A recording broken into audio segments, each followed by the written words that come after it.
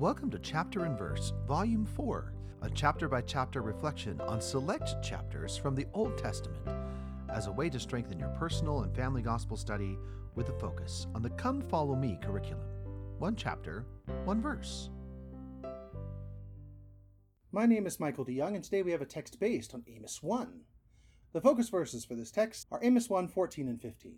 But I will kindle a fire in the wall of Rabbah, and it shall devour the palaces thereof, with shouting in the day of battle, with a tempest in the day of the whirlwind. And their king shall go into captivity, he and his princes together, saith the Lord. And now the text. I will send a fire. I send out a fire, devouring the land, and all of the wicked shall flee.